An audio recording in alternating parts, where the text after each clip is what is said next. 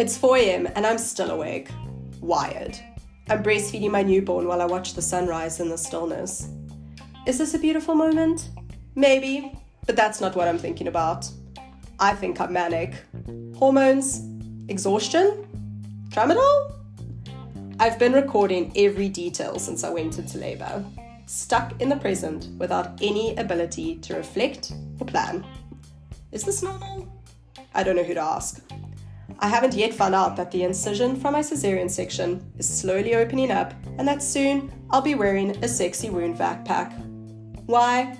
The mania's made me restless to nest in a house we moved into on the day I went into labor. Classic. Does the world not realize what just happened to me? I just had a baby extracted from my body after 14 hours of excruciating pain. Failed induction, failed epidural, emergency Caesar, and NICU admission. Then sent home, as if none of that happened. Does this sound familiar? I update everyone as a classic oversharer. The reactions are diverse. Some have no idea what to do and try their best to understand. Openly fascinated by the drama, others exclaim, "Oh my word, Dan, I had no idea." Then something unexpected happens.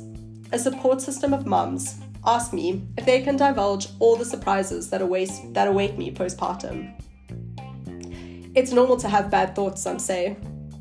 What? It's normal to bleed for up to 2 months after giving birth. I'm sorry, what? Sex can be painful for up to 6 months. Sex is painful after birth? All the mysteries of motherhood, they say. All the things no one talks about. Well, I don't like mysteries. I decide to start a WhatsApp group with all my like-minded moms. We send supportive breastfeeding selfies for laughs.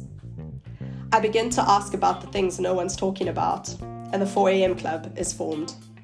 The FOOP is out, and this show will hopefully comfort, inspire, encourage, support, and humour you on your motherhood journey as I interview and share stories by moms for moms.